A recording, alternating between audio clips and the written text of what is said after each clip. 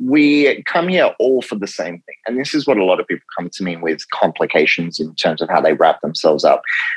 They get fed this notion because it's very romanticized. You're here to help the world. It sounds so useful and it sounds so validating and it sounds so right, but it's the furthest thing from the truth. You don't need to help the world. What you're meant to do is to come here to remember who you are. And in remembering who you are, you become more of what we call love, because love is everything connection, which is really what the soul is. Love, soul, interchangeable as a concept. When you become more of the soul, you become love. I believe that love is all around us. Love is everything and everywhere. I am love. You are love. We are all love. In our divinity, in our soul, in the truest and simplest form of our being, we are pure, unconditional love. Love is the answer to everything. Every week in this podcast, we're talking to incredible and beautiful people who will be sharing their insights and perspectives to help you find more peace, to help you come from a place of love more often, to help encourage you to be kinder to yourself and others, to help you create more happiness in your life, to help you feel more oneness with others, and to help you connect to your higher self. My name is Justin Court. Together, we will help shift the collective consciousness of the planet to be more loving, kind, peaceful, happy, empathetic, understanding, and accepting. This can only be achieved together. It starts with each and every one of us. We are one, and it's time we start acting that way. I am so grateful that you're here. I love you, I support you, and I'm here for you. Let's together create more love in this world. Let's do this. I'm so excited to share with you one of my favorite conversations I've had on the podcast so far. Todd Savvas is a sage and spiritual teacher. In this episode, we go deep into spirit, gratitude, living limitlessly, being in awe, ego, our expansion, physical density, being in a higher frequency, and much more. Todd also walks me through an exercise he does with every client, which you can take part in, to help bring you more in connection or in awareness with your soul. I love how Todd speaks with such clarity, simplicity, and ease when talking about these very complex existential topics. He's amazing at making it understandable and easily digestible for anyone listening. All right, well, Todd, I want to welcome you to the podcast. Thank you so much for being here. Thank you for having me on. Of course, man. I want to get things started off in a sense of gratitude. So I have a huge gratitude practice. I'm a massive fan of it. So I want to just start off today and ask you, what is something that you are grateful for? I am grateful for breath. If we can start there, I mean, in my practice, I actually get people to go beyond gratitude and instead go into what's something that actually turns you on or excites you. Because the whole principle of gratitude, sometimes it can activate a sensation that something's being given to us, and then therefore, if we're not grateful, it can be taken from us. But the spiritual truth is that you actually created it for yourself anyway. So it sort of creates a paradox, right? Whereas if you're aware of what you've already created, then you wouldn't look at it in gratefulness, you'd look at it in like awe. So if we shift it towards awe, then you can feel within you that sort of different perspective where it's more so like, ooh, yeah, I did that. And then you awaken more of your creator. So in the sense of the awe, it's like, it's already here. It's already mine. There's nothing to lose. I'm just literally in awe of this. Yeah. Like, wow, look at what I did. And then, wow, what am I going to do next? This is amazing. I really do. I love gratitude. And it's come up a few times now recently where I've been talking to people and it shifted my perspective and sense of gratitude a little bit. And new perspectives are always amazing. It's kind of crazy, Todd. I'll have these moments because I've realized in myself, I've started to identify myself as gratitude, as someone who practices gratitude, as someone who's really grateful. And then, when I have these shifts, like I literally had one like a month ago talking to a friend, and it opened up gratitude in a different way for me. And I literally felt myself start to like crumble a little bit. I was like, oh my gosh, that's such a different sense of gratitude. I identify so much with that. Now what's happening? Who am I? But it was a really beautiful moment because for me, I realized that in myself that I was identifying as gratitude and I was letting that be who I am with this very solid belief of what it is. So it's always great to get these new perspectives, get these new ideas on it, and allow myself to kind of flow, with it and shift with it and not be so rigid on what I think it is. Absolutely. And also that sort of sensation is really the difference between whether it's the mind, the ego self holding on to and assuming that it's got the full picture, whereas the soul is a being that constantly consumes more data to expand. So there is no limit to what you will come to know of one thing coming from things from the lens of the soul. But the mind, on the other hand, is always accumulating things so that it can create limits or barriers, so therefore it understands it fully. So you experienced your ego being shattered because its perception had reached its limit. Exactly. It was something totally different than what I thought that it was in this conversation with a friend. And it was very bizarre. I really felt myself internally like kind of crashing down. But luckily, in that crashing down, I realized I was very aware that was happening. And I quickly identified and realized that I was identifying myself as gratitude. Awesome. Well done. Thanks. I think those crumbling points are the best points because you really have like reached a limiting barrier at that point. If you push through it, then that's where real expansion happens. And I really felt the expansion after that. Just my knowledge, my soul, my being expanding, and taking in new information, right? Because when we think that we know what it is, our ego pops in and like, this is it. There's nothing else. Our expansion stops. There's nowhere really for us to go. And I felt me break through that barrier. Yeah. Well done. Leveling up. And the crazy thing is too, I was like, I have this great grasp on gratitude. I am really doing it. You know what I mean? They're usually the moments when that happens, because that's even our self-recognizing that we think we've accomplished something, which is always our ego anyway. So you really led yourself right to that point where you could then tip yourself over the edge to like break free of that again. Yes, totally. And how can we, so I love the idea of like awe. So how can I practice maybe instead of gratitude? As I say that though, it's hard for me to even let go of that. You know what I mean? For me to be like, okay, I'm going to move away from gratitude. I'm just going to do awe. So maybe it'll be a little bit of a transition over, but how can we practice that feeling, that vibration of awe? Okay. So the easiest thing is take a moment, close your eyes right now. In your mind's eye, have a look at the moment that you've created for yourself right now. What is the thing in this moment that's like, wow, I did that? Focus on that thing.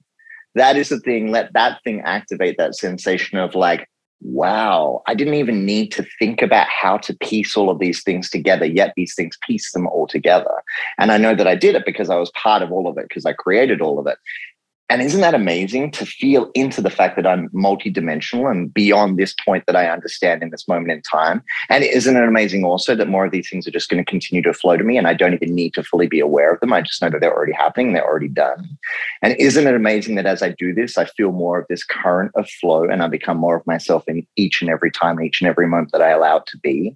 And isn't it amazing that I'm recognizing that I'm more of a soul and not this character that I believe myself to be? And as I step more and more away from this character and more into the soul, I can feel myself becoming more of what I ultimately am. Big deep breath in and out.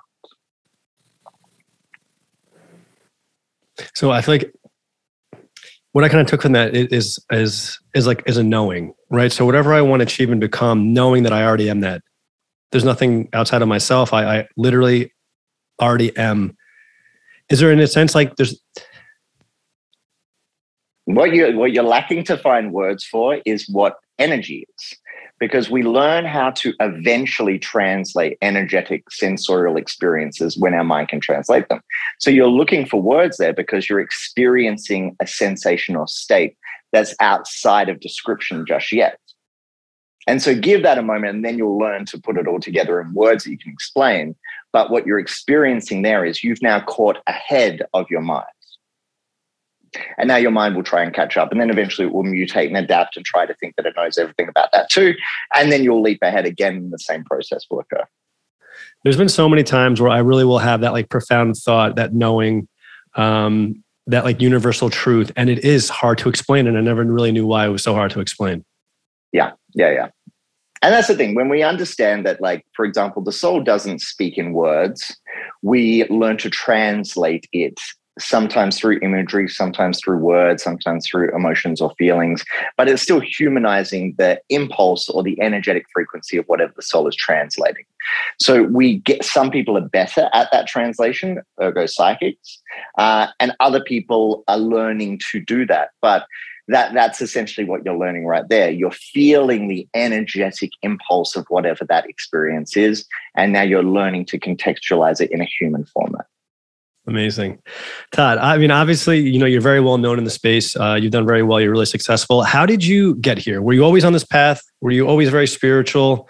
Or did this, just kind of gradually happen over time? Were you on the complete opposite end of it at one point? What did that journey look like for you? It was, I don't know if it's a unique journey. I don't think it was that unique. I'm sure a lot of people do a similar sort of thing, but I was raised in a Pentecostal church back then, because this was a long time ago now, very rigid, very judgmental, very critical. Things are evil, things are good, very literal in terms of the Bible. So hellfire, brimstone, but then also miracles and gifts of the Spirit and all that sort of stuff as well. But I would always have dreams given by my higher self and my guides about my past lives, being a witch, being a wizard, being this, that, and all things pagan and magical, and even Taoist and Eastern mysticism as well. And so I was really, really bored by that point of what I was learning in the church. And that boredom just like got more and more monotonous. And for a Gemini, which is what I am, that is the most debilitating sensation, just being bored and forced to have to listen to something that does not resonate with you whatsoever. And of course, sure, it resonates with other people. It certainly didn't resonate with me at that point. And so then I eventually moved myself away from where I was, and I moved back to where I was originally raised, separate from my family. And I just opened myself up to the universe, and I said, okay, show me whatever you want to show me. And I also had a lot of preconceived notions about what it would be like to even be in the pagan world, because there was very limited sort of exposure back then, and especially where I was from as well. So the perception was like, that means I'm going to have to walk around with a crushed velvet cape, and I'm going to have to smell like patchouli. And I'm like, I don't really want that either. So I don't know where I fit in all of this. And then I started meeting all of these people that weren't like that and were very normal, quote unquote. So like I met this girl and we became very good friends, or one of my best friends. And she was born in, I can't even remember where she was born, in Eastern Europe, but had been studying or using or playing with tarot since she was like 7 years old. And she was studying urban planning. So she had feet firmly in sort of both worlds. And we started playing around with like magic and energy and learning different things together. And then we drew in other friends as well. So it was really just like this space of play for me. And I never thought I was going to be doing it for anyone else. When I was in the church, they prophesied over me that I had the gift of prophecy or the word of God. So essentially it's the same as being psychic. But I didn't translate that then as being psychic. So I never thought that I was going to be like doing it in the larger perspective for people. I just thought that sometimes I had strong opinions and I just like was a little bit of a know-it-all, because that's claircognizance is the gift of knowing. So it can just seem like you just know stuff, as opposed to I just received a vision and you're going to be walking through blah, blah, blah, blah. It's not that grandiose for me. Sometimes I'll have visions, but it's more claircognizance. And so I received my first deck of cards, and then I started using them, and people asked me what I thought or felt about things, and I would answer that. And it sort of just like continued from that point. But still, then I studied fashion. I was going to do fashion styling.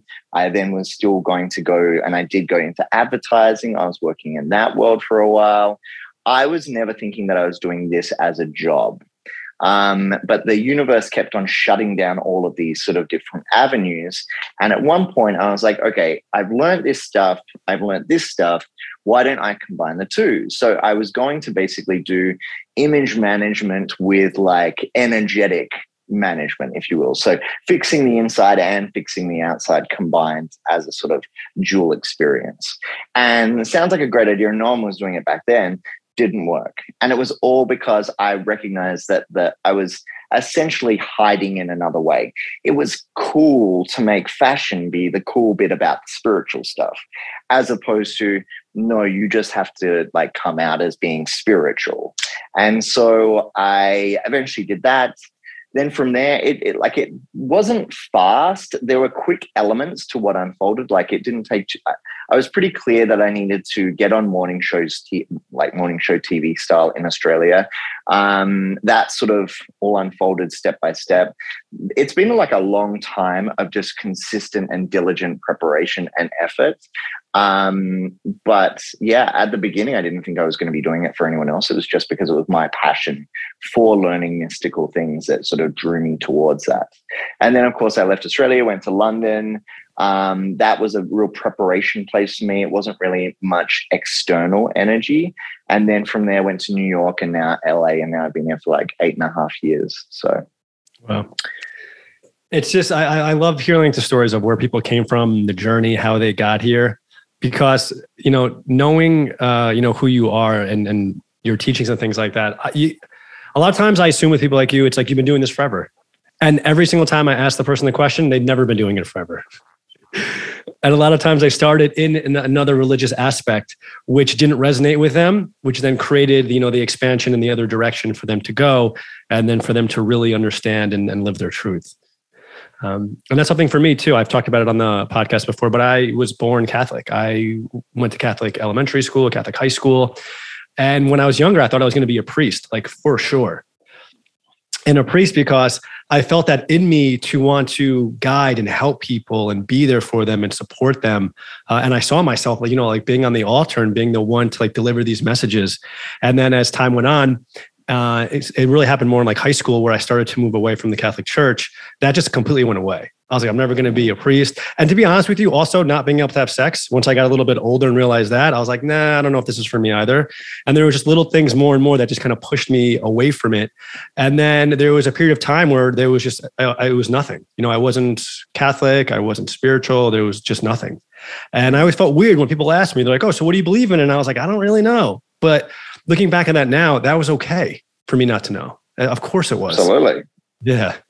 But at the time it was like, yeah. On the mystical path, it's like the traditional mystical path that was originally given by master to student only orally, never written. It was actually preferred that the student came from an organized religion, because when they then learned and left that, then you learn the capacity to learn the intangible in a functional framework in organized religion. So it actually helps you on the mystical path because you have an understanding about how to apply this internally in terms of how to learn it. Got it. Interesting. I never ever, thought about it that way at all. And it's been, I was lost for a little while, and saying lost, like I wasn't even lost. Dude. I was just being me. You know what I mean? I didn't know which direction I was going in. You were journeying. Exactly. Exactly. But really at the time I was like, I felt so insecure about it. I felt like people were judging me for not picking something. So people were like, oh, are you an atheist? And I'm like, I don't think so. I was like, I don't know. And then as time went on, literally like love came into my heart and just opened me up. And through that love, I found meditation and I found yoga, and all of these different spiritual teachings. Like, I watched like Heal on Netflix, and I discovered Dr. Joe Dispenza, and they just kept taking me on these different, these different pathways. And it's fun to take that journey kind of on your own, because you're really realizing what resonates with you and you're able to move in that direction. There's nothing holding you back. There's no one telling you, no, that's a sin. You shouldn't do that. I was able just to go and maneuver in the direction that I felt like I was being drawn to, and that I felt naturally like a flowing energy towards. And that literally is all you're asked for being on earth. That exact description of experience. Wow. And Todd, I want to ask you too, man, I was checking out your website, your Instagram, all those things. For people listening right now, because you've already given such crucial, I think, amazing content and information already, what are some of the practices? What are some of the teachings that people can expect from you if they were to work with you?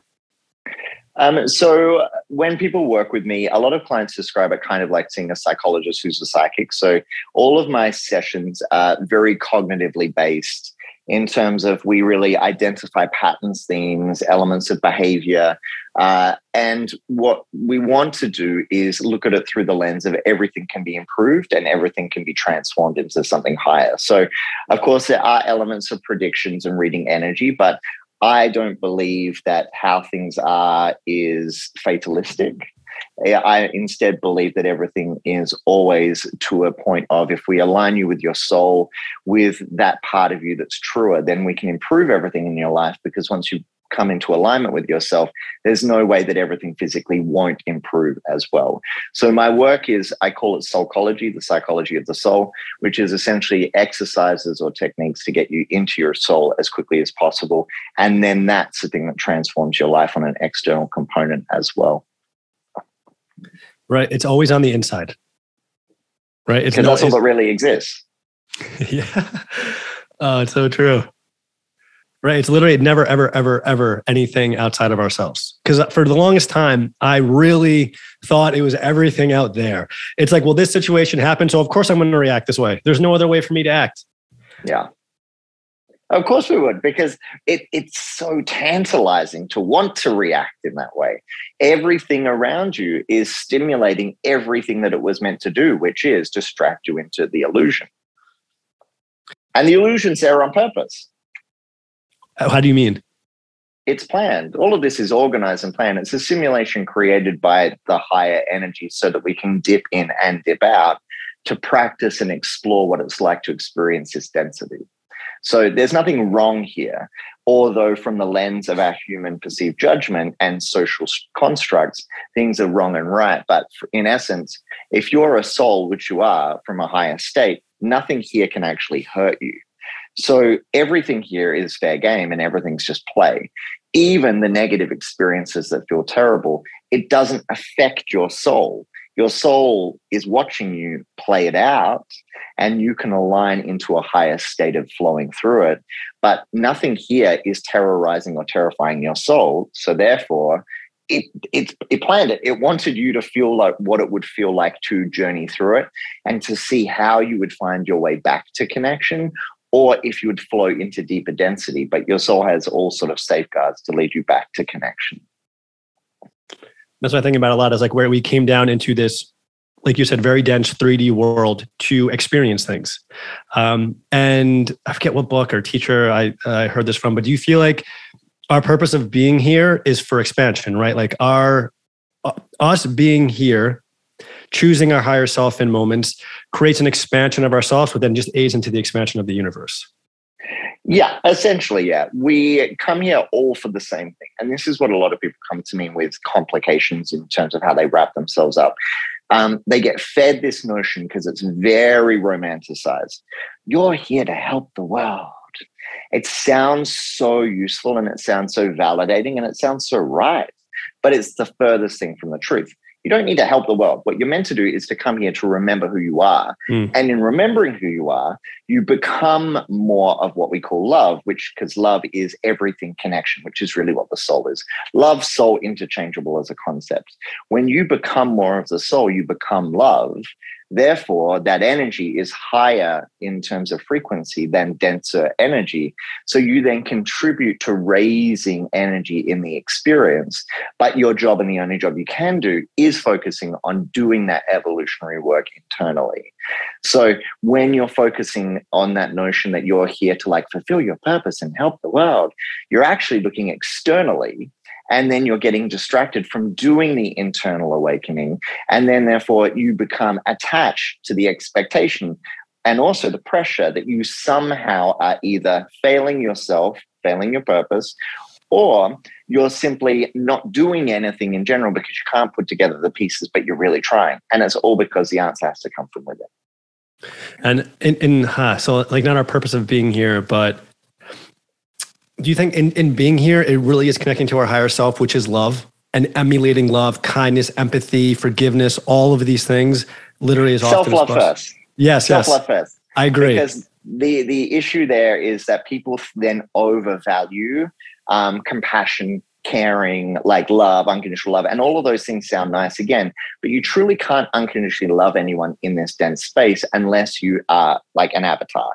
The reason being is because you're meant to be the experience of a human right now, meaning that you're meant to understand boundaries because that's a reflection of self-love. You're also meant to understand where to operate and how to modulate how much you give and how much you don't give based on a reflection of where you're at within yourself as well. These are very crucial, important lessons of journeying towards becoming more of myself. Because if I really see and accept and understand that I am the fullness of myself, that means that I'm not needing to overgive or be something else for you. Because that is the old notion of, I'm going to be very good to you, even though you're an asshole to me. And then hopefully you're going to heal. Then I've created value in myself and my behavior. So that's the trap, right? But when you are really, essentially the practice then becomes focusing on who you are and what you are and finding fulfillment in a room by yourself. And then venturing out into the world. If you've understood and created a full picture of yourself, then if someone comes to you with a lesser than energy, a denser experience, crossing your boundaries, then this isn't about acting pious or acting charitable. This is about saying, no, you've crossed a boundary there, and that's unacceptable for me because it doesn't reflect the same self-love that I hold within myself. So that's also part of that practice as well. And then also we need to remember that your soul planned all of these things. It also planned with that soul coming over and attempting to crush your boundaries. So there's nothing wrong or right in that. It's just what was planned. And the reason for it is because in that moment, I get to choose myself again, or I choose you. And the two then create either imbalance or a greater reconnection towards harmony. The podcast episode that came out yesterday was me talking about a situation like this. Because I was with I didn't mention this in that podcast, but I'll mention it here. I was with my dad the other day, and he was saying he was at a store, and the person, the clerk or whatever, was like acting nice to him. But then all of a sudden they started to act a little rude or nasty. So he got all uppity, chest out, said, you know what? So I acted nasty right back towards them, of course. And I talked about this in episode 2, and I used to be this way too. There's like a proudness to this, to be like, I'm not going to let that person talk to me. Yeah, you're going to be nasty to me. Watch how mean I can be back to you. And so I would love, and it's amazing you touched on this because I would love just a little more clarification. So I guess my idea in that situation, right, is to not allow that person to dictate who I am, right? So if that person is nasty, I'm not going to say, okay, well, I'm nasty, because essentially that person is my master. They are controlling who I am. It's not me in control. It's not me, harnessing and zoning into myself and my soul. I'm basing my reaction off of how you treated me. And in that same thought and theory, my idea has been, I'm not here to heal you or cure you.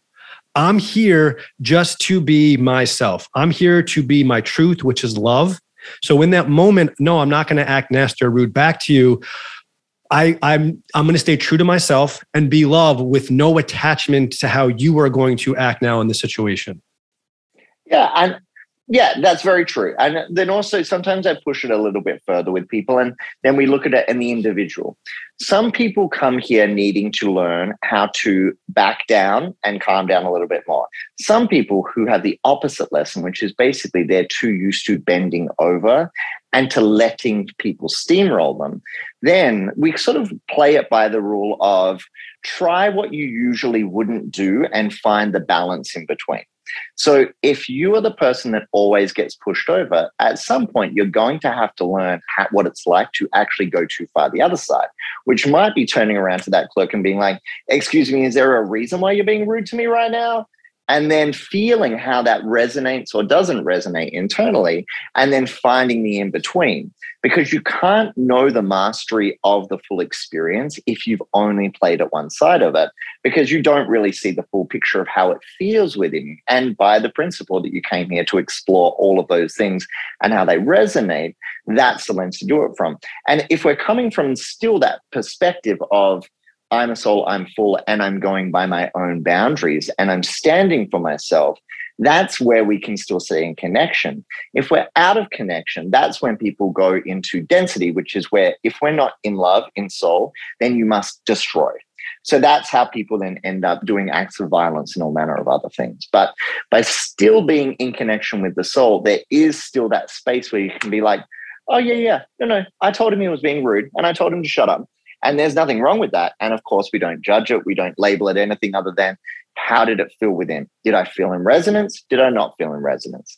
How do you think I will reply next time if it happens? It doesn't need to happen, but if it does, let me sense that out. See, I've been on the total opposite side of it. I used to have a crazy temper where in a situation like that, like the one I kind of gave, I would have been nasty or rude back to that person. And I would have went and told somebody the next day, like, look what I did. Yeah. So I experienced, and that's so brilliant. You said I won. Yeah. There is such like a proudness to it. And now, not being on that side anymore, looking at it from this perspective, I'm like, it kind of blows my mind. I'm like, how is there a proudness there? But, in my ego. Yeah. Because you got to remember that ego space, it's there specifically on purpose. And originally it was there to protect you from dinosaurs. Yep. There are no dinosaurs coming for you, right? So there's no physical thing that's literally threatening your life. In the absence of that, then it becomes words or infringing on your respect. And so that it's basically creating the element of survival, fight or flight. And in that, historically for you, it's going to be fights. And then I've won. I survived that as if it was you literally getting attacked by some sort of saber-toothed tiger and you winning. So that's where the pride comes from, because your ego is like, we survived a dangerous attack. But in truth, all it was that, because that's all there is to mimic it now. Going that far to the other side, with the temper, like you mentioned before, I realized it didn't resonate with me. It never, ever felt good. Like, I think it was like a false idea, like the false ego telling me this is great, but I never felt good. My vibration, my energy, it always felt very frazzled and erratic. And honestly, I'm grateful. Am I in awe of this or am I grateful? I'm going to figure it out. But you could be grateful to yourself, I guess. But I think it's more so, like I said, push yourself into the awe space and be like, wow, isn't it amazing that that's how I let myself learn? Yes. And so to me, they kind of like mix over each other, because in my gratitude, a lot of the times there is awe. There is like just this higher feeling and sensation of like, yes, like this is where I am. This is amazing. And I'm grateful, in awe, that I used to have a crazy temper, because it showed me so much of who I don't want to be and how I don't want to show up in the world. And I truly think if I never went that far, I wouldn't have slingshotted this far in the other direction. Absolutely. The more intense that the physical experience is in whichever way it manifests, and the more you let yourself have that intensity of experience, then that means that you create a space where you're going to experience the extreme opposite of it. So if people refuse to let themselves feel the intensity of whatever is going on, because they come from a place of everything must be contained, everything must be lowered down, be quiet, minimize yourself. It's better in essence that you let yourself experience that, because you've created that container or that expansive space where you can experience the opposite of it. Do you think, because, and I've thought about this a lot too, how far we go in one direction, does that give us the ability to go that far in the other direction? Absolutely. But that's not to limit it in the other way opposite. But you create a space where it then is automatically possible. If you sort of consider that there's always this sort of like invisible boundary, and every time you push it, you push what then is possible for yourself to experience. We're always finding the limits of what we believe or the mind perceives. And then we're wanting, because the soul is always about expansion, the soul is creating experiences to push beyond that. Then the question then becomes, are we letting the soul do what it's doing? Or do we let our mind dictate what's possible or impossible? I love that you just talked about being limited, because one of your posts, you wrote in quotes, "You live by your limit or your belief. Are you limited or limitless?" How can everyone listening, myself included, how can we live more limitless and not be so limited?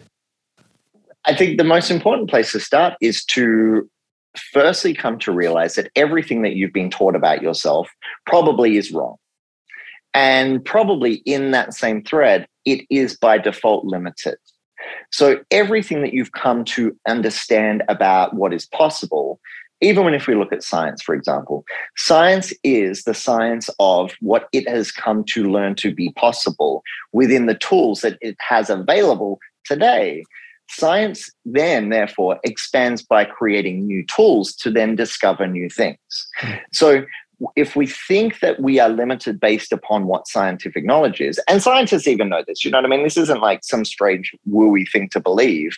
Science is still discovering things. So therefore, if we clock in or check in with what we're telling ourselves, and then it becomes, well, you know, I'm a this and this is what I do, and this is pretty much all that I'm going to experience in the day, that becomes reality.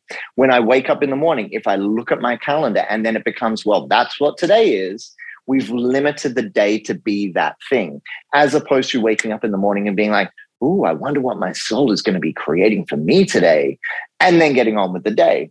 We want to always feel into where there is a limit, being it conscious or unconscious, and then engage with that space of, I don't know what's going to fully happen, and that's exciting. I don't know how this is going to unfold, and I'm looking forward to exploring it.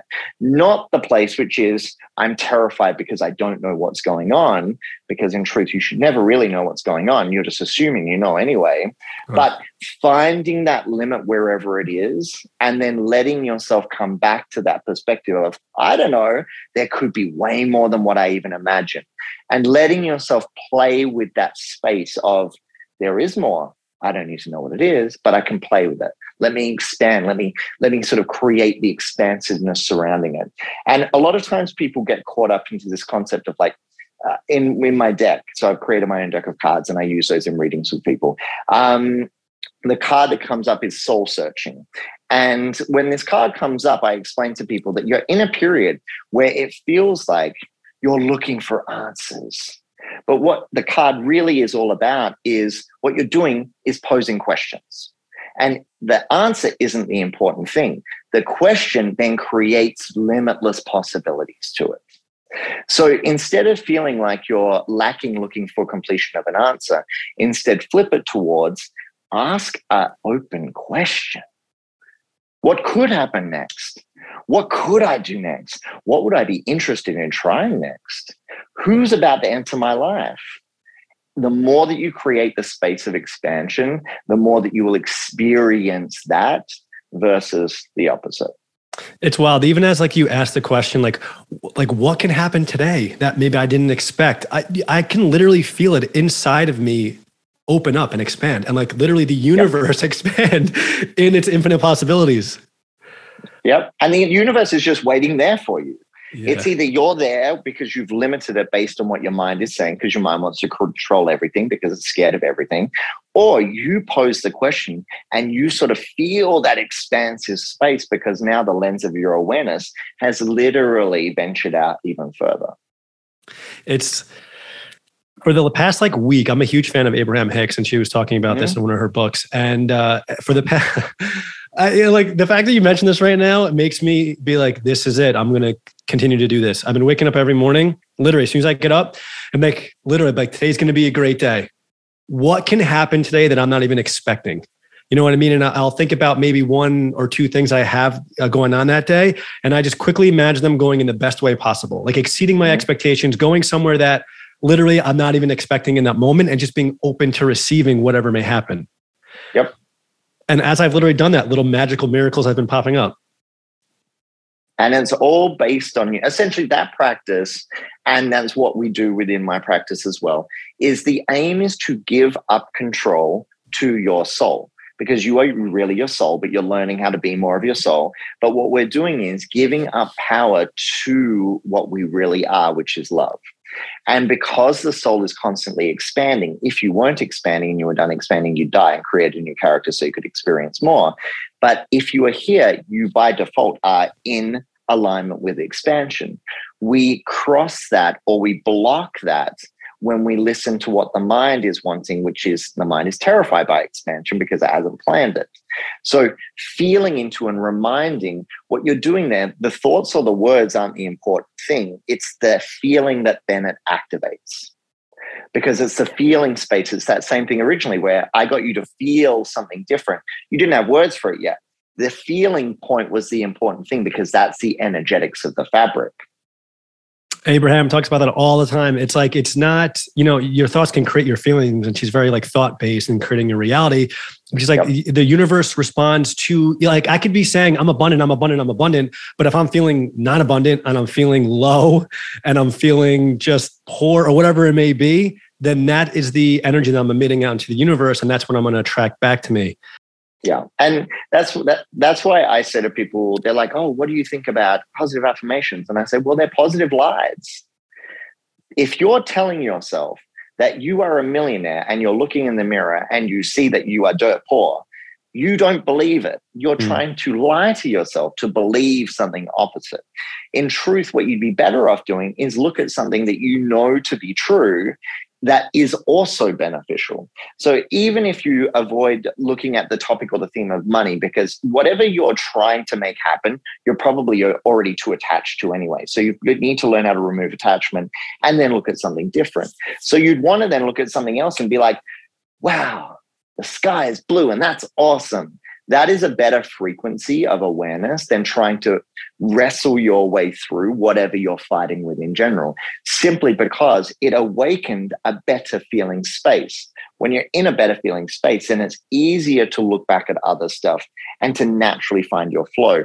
But that's why people find law of attraction so complicated, because they are starting off with the thing that they have created the most complication surrounding. And they're trying to lie to themselves when in truth, they know that it doesn't exist. They're like, I have an amazing relationship right now, even though they're like, I don't have an amazing relationship right now. I'm lonely and it's really hard to meet people. And everyone on dating apps is annoying. So all of that's going on at the same time while they're there enthusiastically, but also desperately trying to use law of attraction / positive affirmations to convince themselves otherwise. So it's better and it's more truthful to just observe things are better and to gradually lead yourself there. Yes. I mean, Abraham is great at this too, right? She'll mention that about not lying to yourself. Like you need to believe what you're saying, because again, we're in a feelings universe. It doesn't work unless you do. So in a situation of maybe someone being lonely and the dating app's not working, you could be like, well, I'm excited for the possibility of meeting someone out there. I know that I am worthy of love. And like kind of saying things like that to help raise your vibration to then maybe get to a point of something that I'm going to meet the love of my life or something that you really do want, but like taking those kind of steps, raising your vibration till you get to that point of that statement where you actually do believe it then. Yeah, it's like leading yourself through the maze with a piece of cheese. You know what I mean? Yeah. Those statements are about guiding you past your resistance to something that then is open, but you also believe it to be true because you led yourself through the maze. Yes. And I want to ask you really quickly too about ego. Do we, because Todd, I'll say there was a period of time once I really grasped the concept of ego and how that's not who I truly am. There were moments of like me, I don't want to say hating ego, but really thinking it was negative and bad and something I wanted nothing to do with. And then my brother, I was talking to him one day and he kind of opened my mind. He's like, we need our ego. He's like, your ego keeps you from walking into the middle of the street and getting killed. You know what I mean? So like it's like, I guess, a balance. So I would just love to hear your perspective on maybe having a more positive relationship with our ego. And if it is something that we actually do truly need, even though we know that's not the truth of who we are. So back to that concept that we were talking about earlier, you come here with a plan by your soul. Your soul sits in spirit with your spirit guides, and all of your soulmates can be friends, family, lovers, enemies. They create the most prominent experiences and you write it into soul contracts or soul agreements, as we call them. And that's what you manifest your life as, right? So think of your ego not being ego, but think of it being your character, your persona in this lifetime. And it's at its most human form. So ego in itself is simply the character that you're choosing to experience life through. So as you walk down the journey of awakening, you become more expansive in how you perceive yourself until eventually you're able to recognize that you're really a soul just wearing this mask. And that's play. We want to be in this space where we are playing with this experience as opposed to this experience playing us. And so that's why we have ego, because we're meant to, because that's why we came here, to experience the character. But because the term ego sounds a lot like egotistical, that's why it's created this sort of negative connotation. And in a lot of the space of New Age stuff, it then is sort of associated with darkness or negative traits. It's not that either.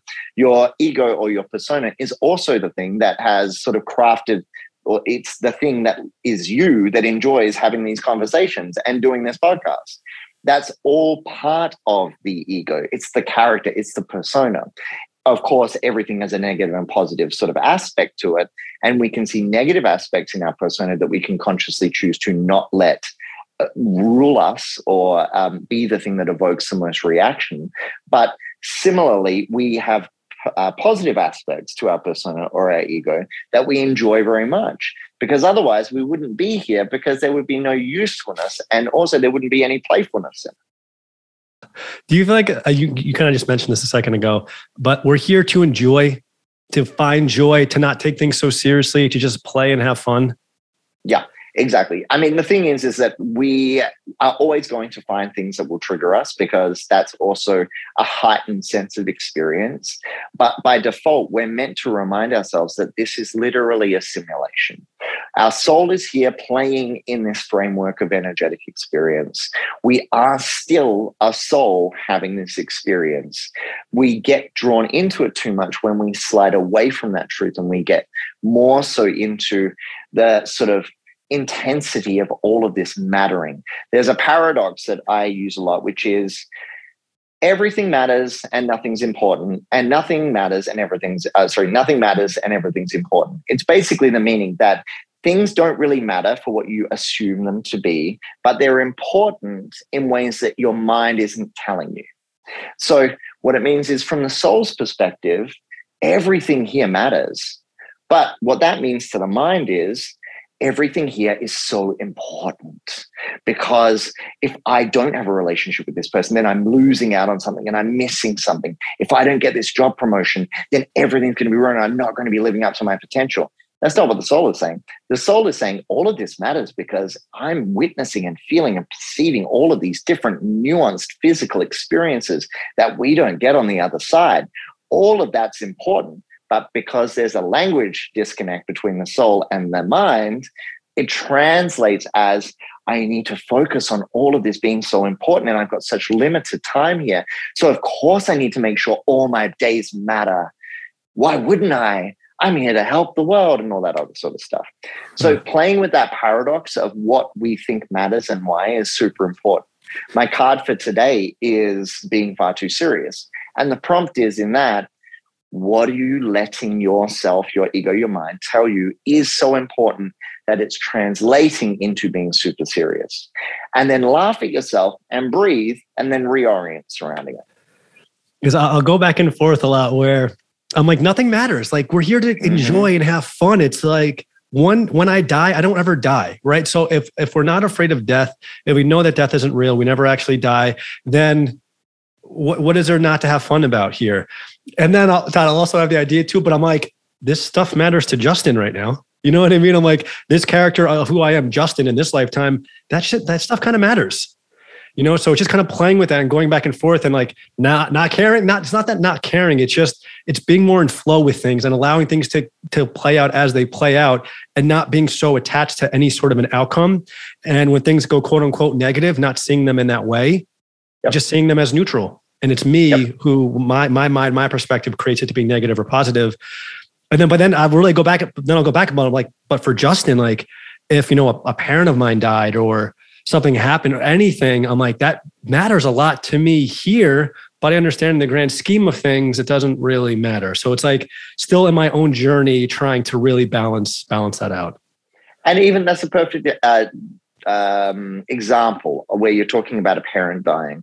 And what we're saying here is that you are going to feel the human experience of the loss because you came here to feel the human experience of the loss, right?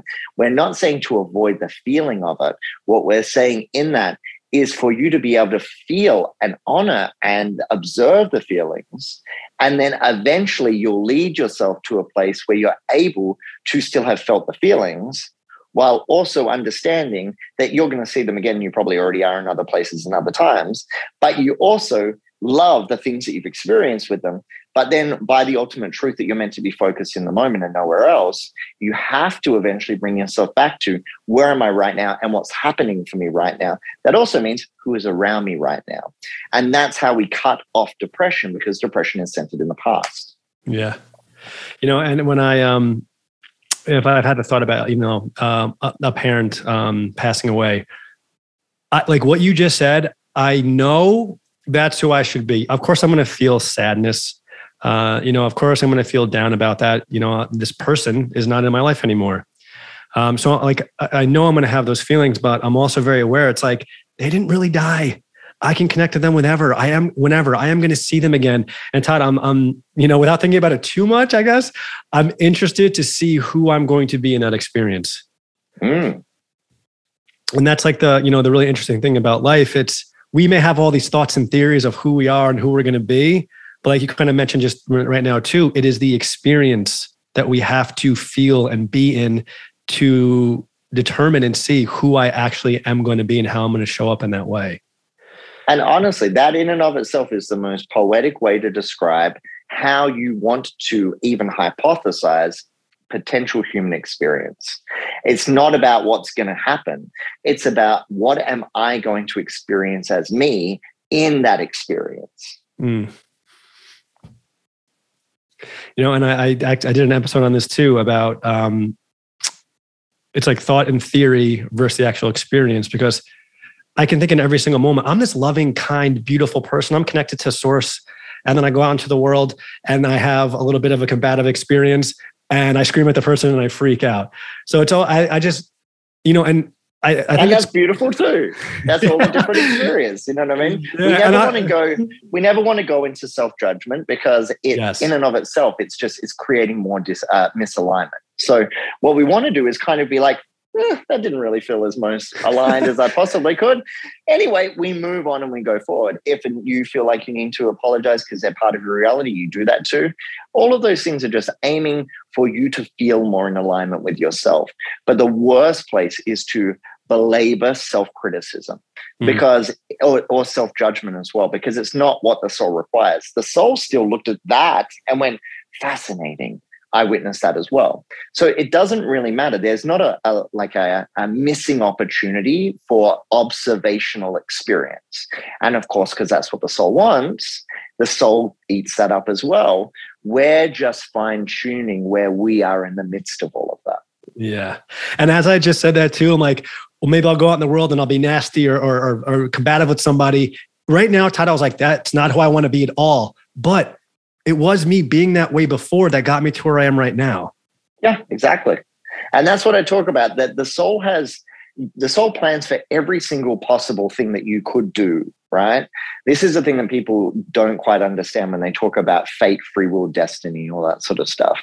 You have the free will to choose all of these different paths that your soul has already planned for you.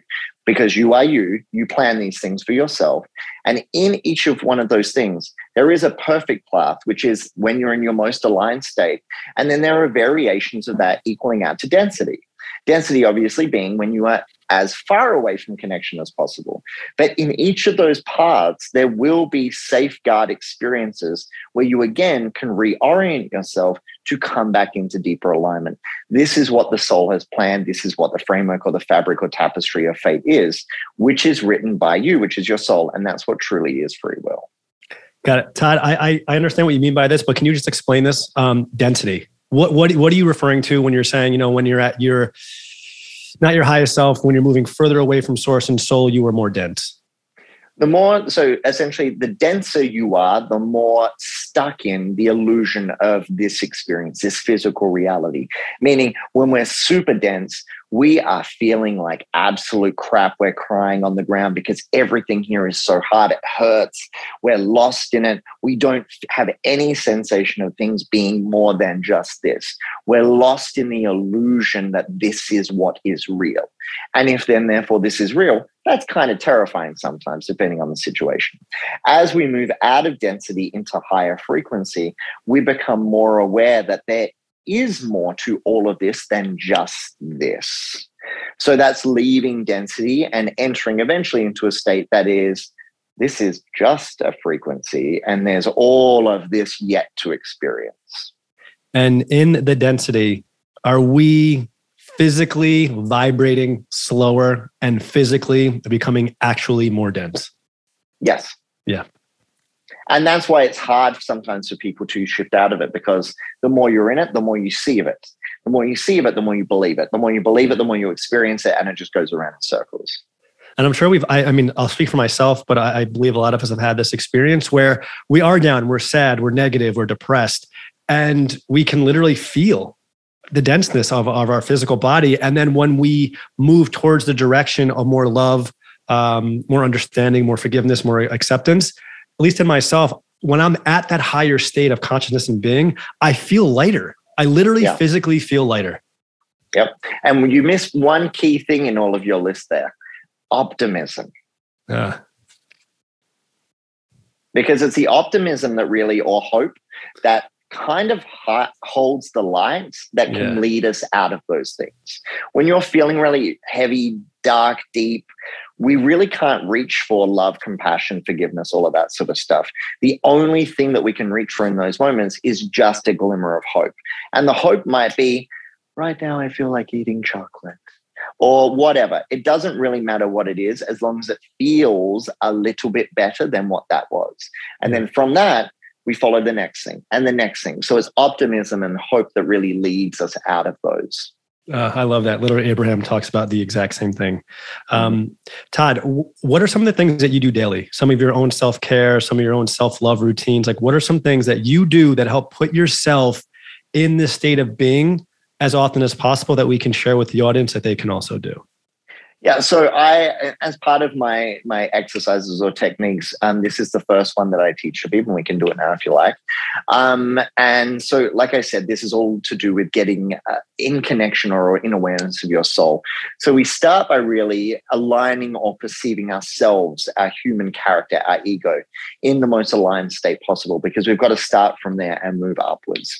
So what I want you to do is you tell me, what are 5 amazing words about you, whatever comes to mind? 5 amazing words about me. Mm-hmm. Love, happy, courageous. I want it grateful. Did I say grateful? No, you did not. Grateful and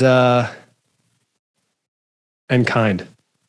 Okay, so Spirit taught me this exercise around about 18 years ago now, and I do it with every single client. They explained to me that the words you identify, they actually are the thing that's going to be creating the framework of your experience. They also act like kind of like fishing hooks, drawing more evidence too. So did you remember your words? Love, kind, grateful, courageous.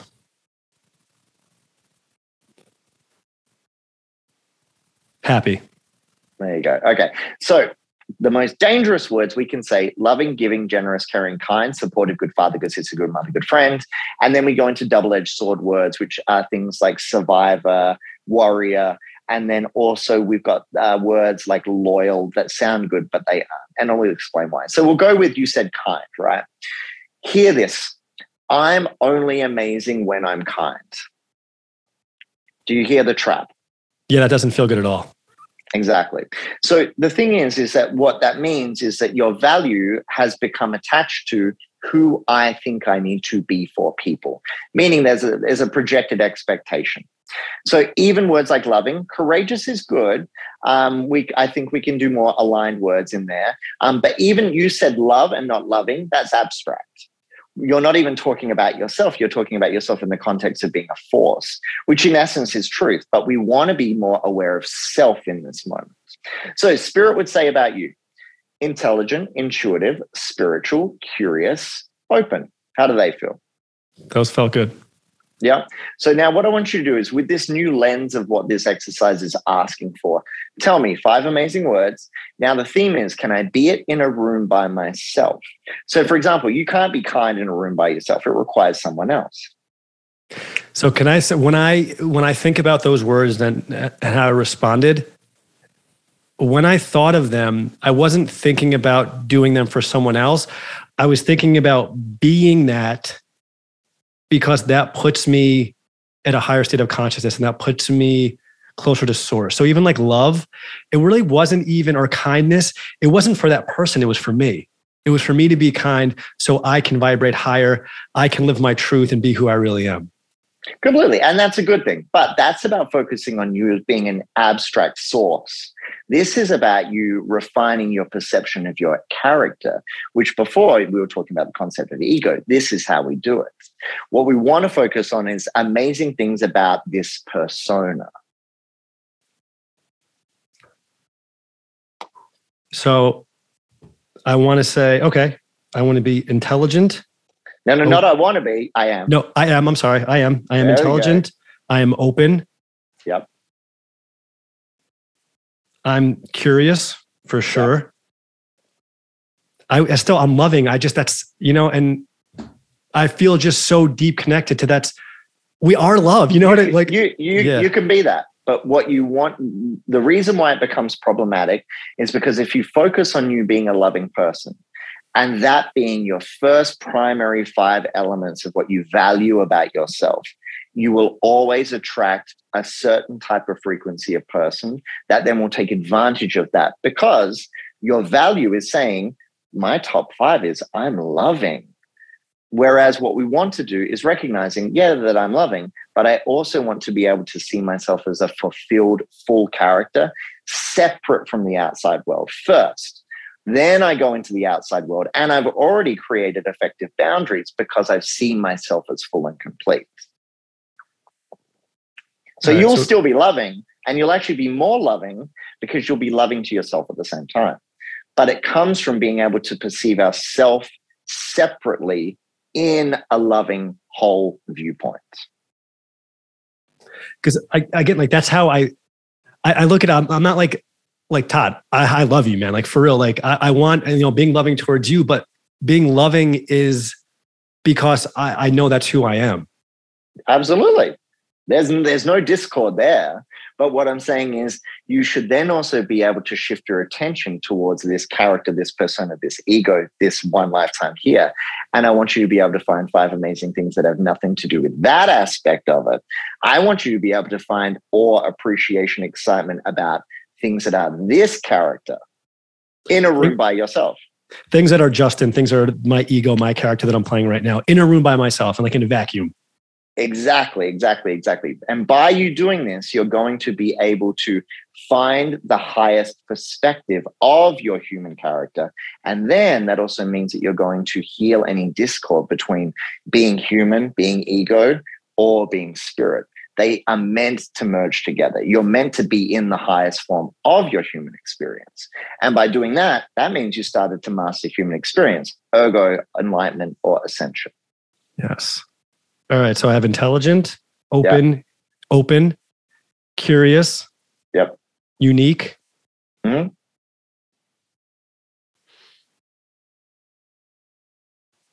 Now you got stuck on unique because unique is a comparative word.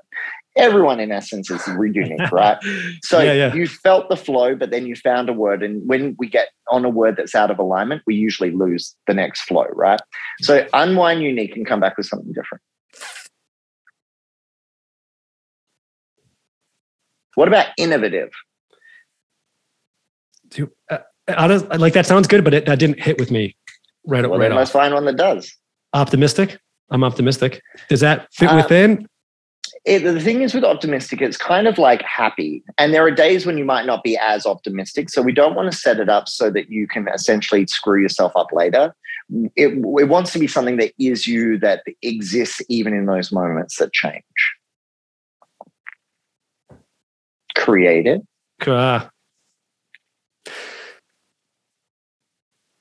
Talented. Yeah. I mean, so yeah. No, creative feels good. That definitely hit me. I'm like, yes. There's like something on the tip of my tongue, and I'm not sure exactly what it is, but I feel like there's something like hidden.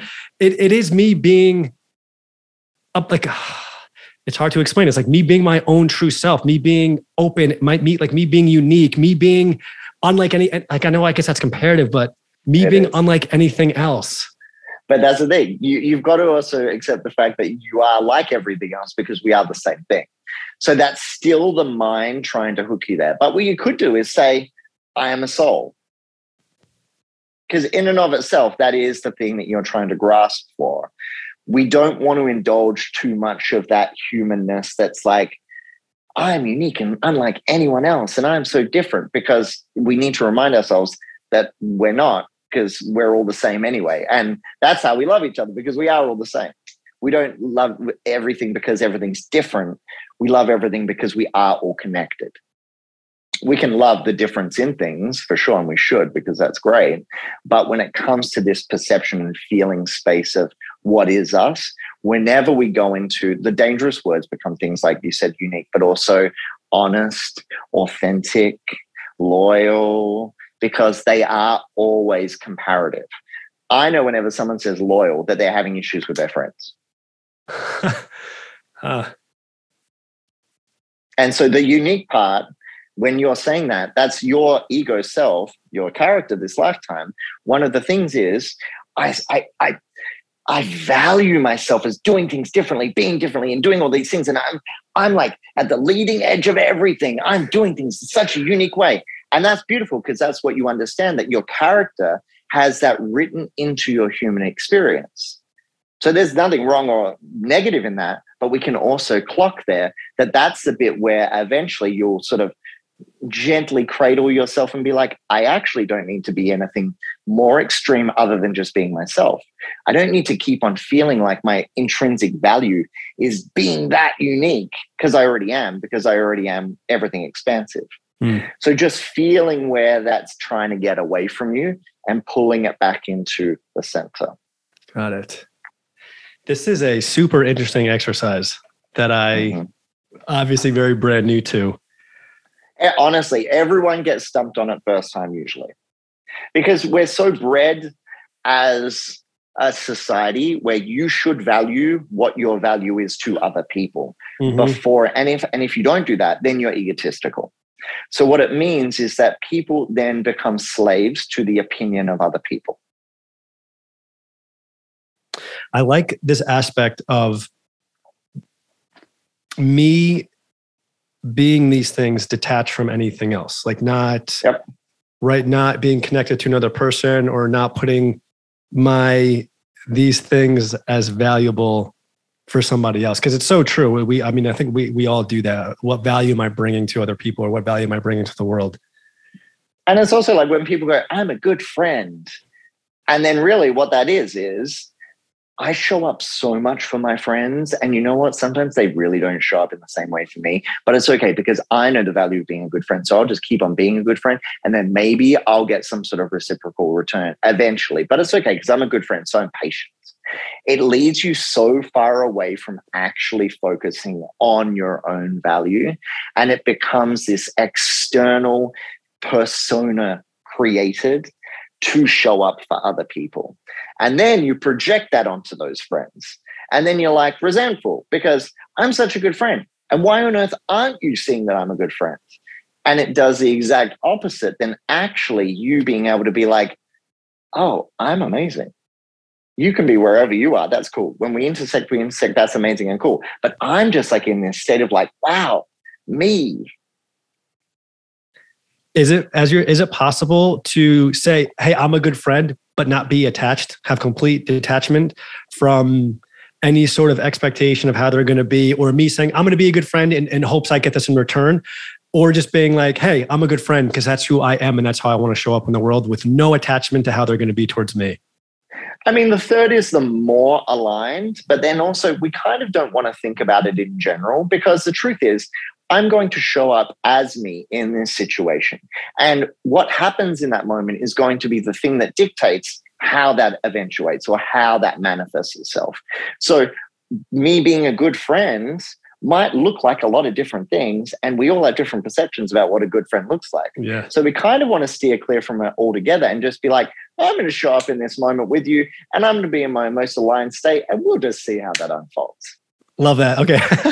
That was perfect. I get that, because when I'm thinking about being a good friend, that's literally what I'm thinking, though, is me being aligned, me being my higher self. But I totally feel and understand now the distinction between them, because you're right. A good friend can mean a million different things, but you showing up as your highest self, that's what it is.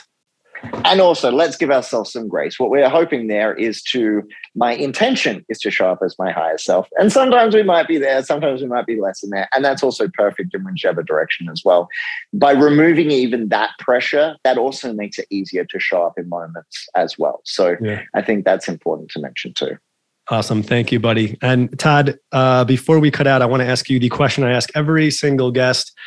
And you are doing it, man. You are really doing it. But it's always great just to hear the guest response. So, so now based on this conversation has me thinking about rewording this differently, Todd, because there's a lot of times I say like my goal or my purpose here.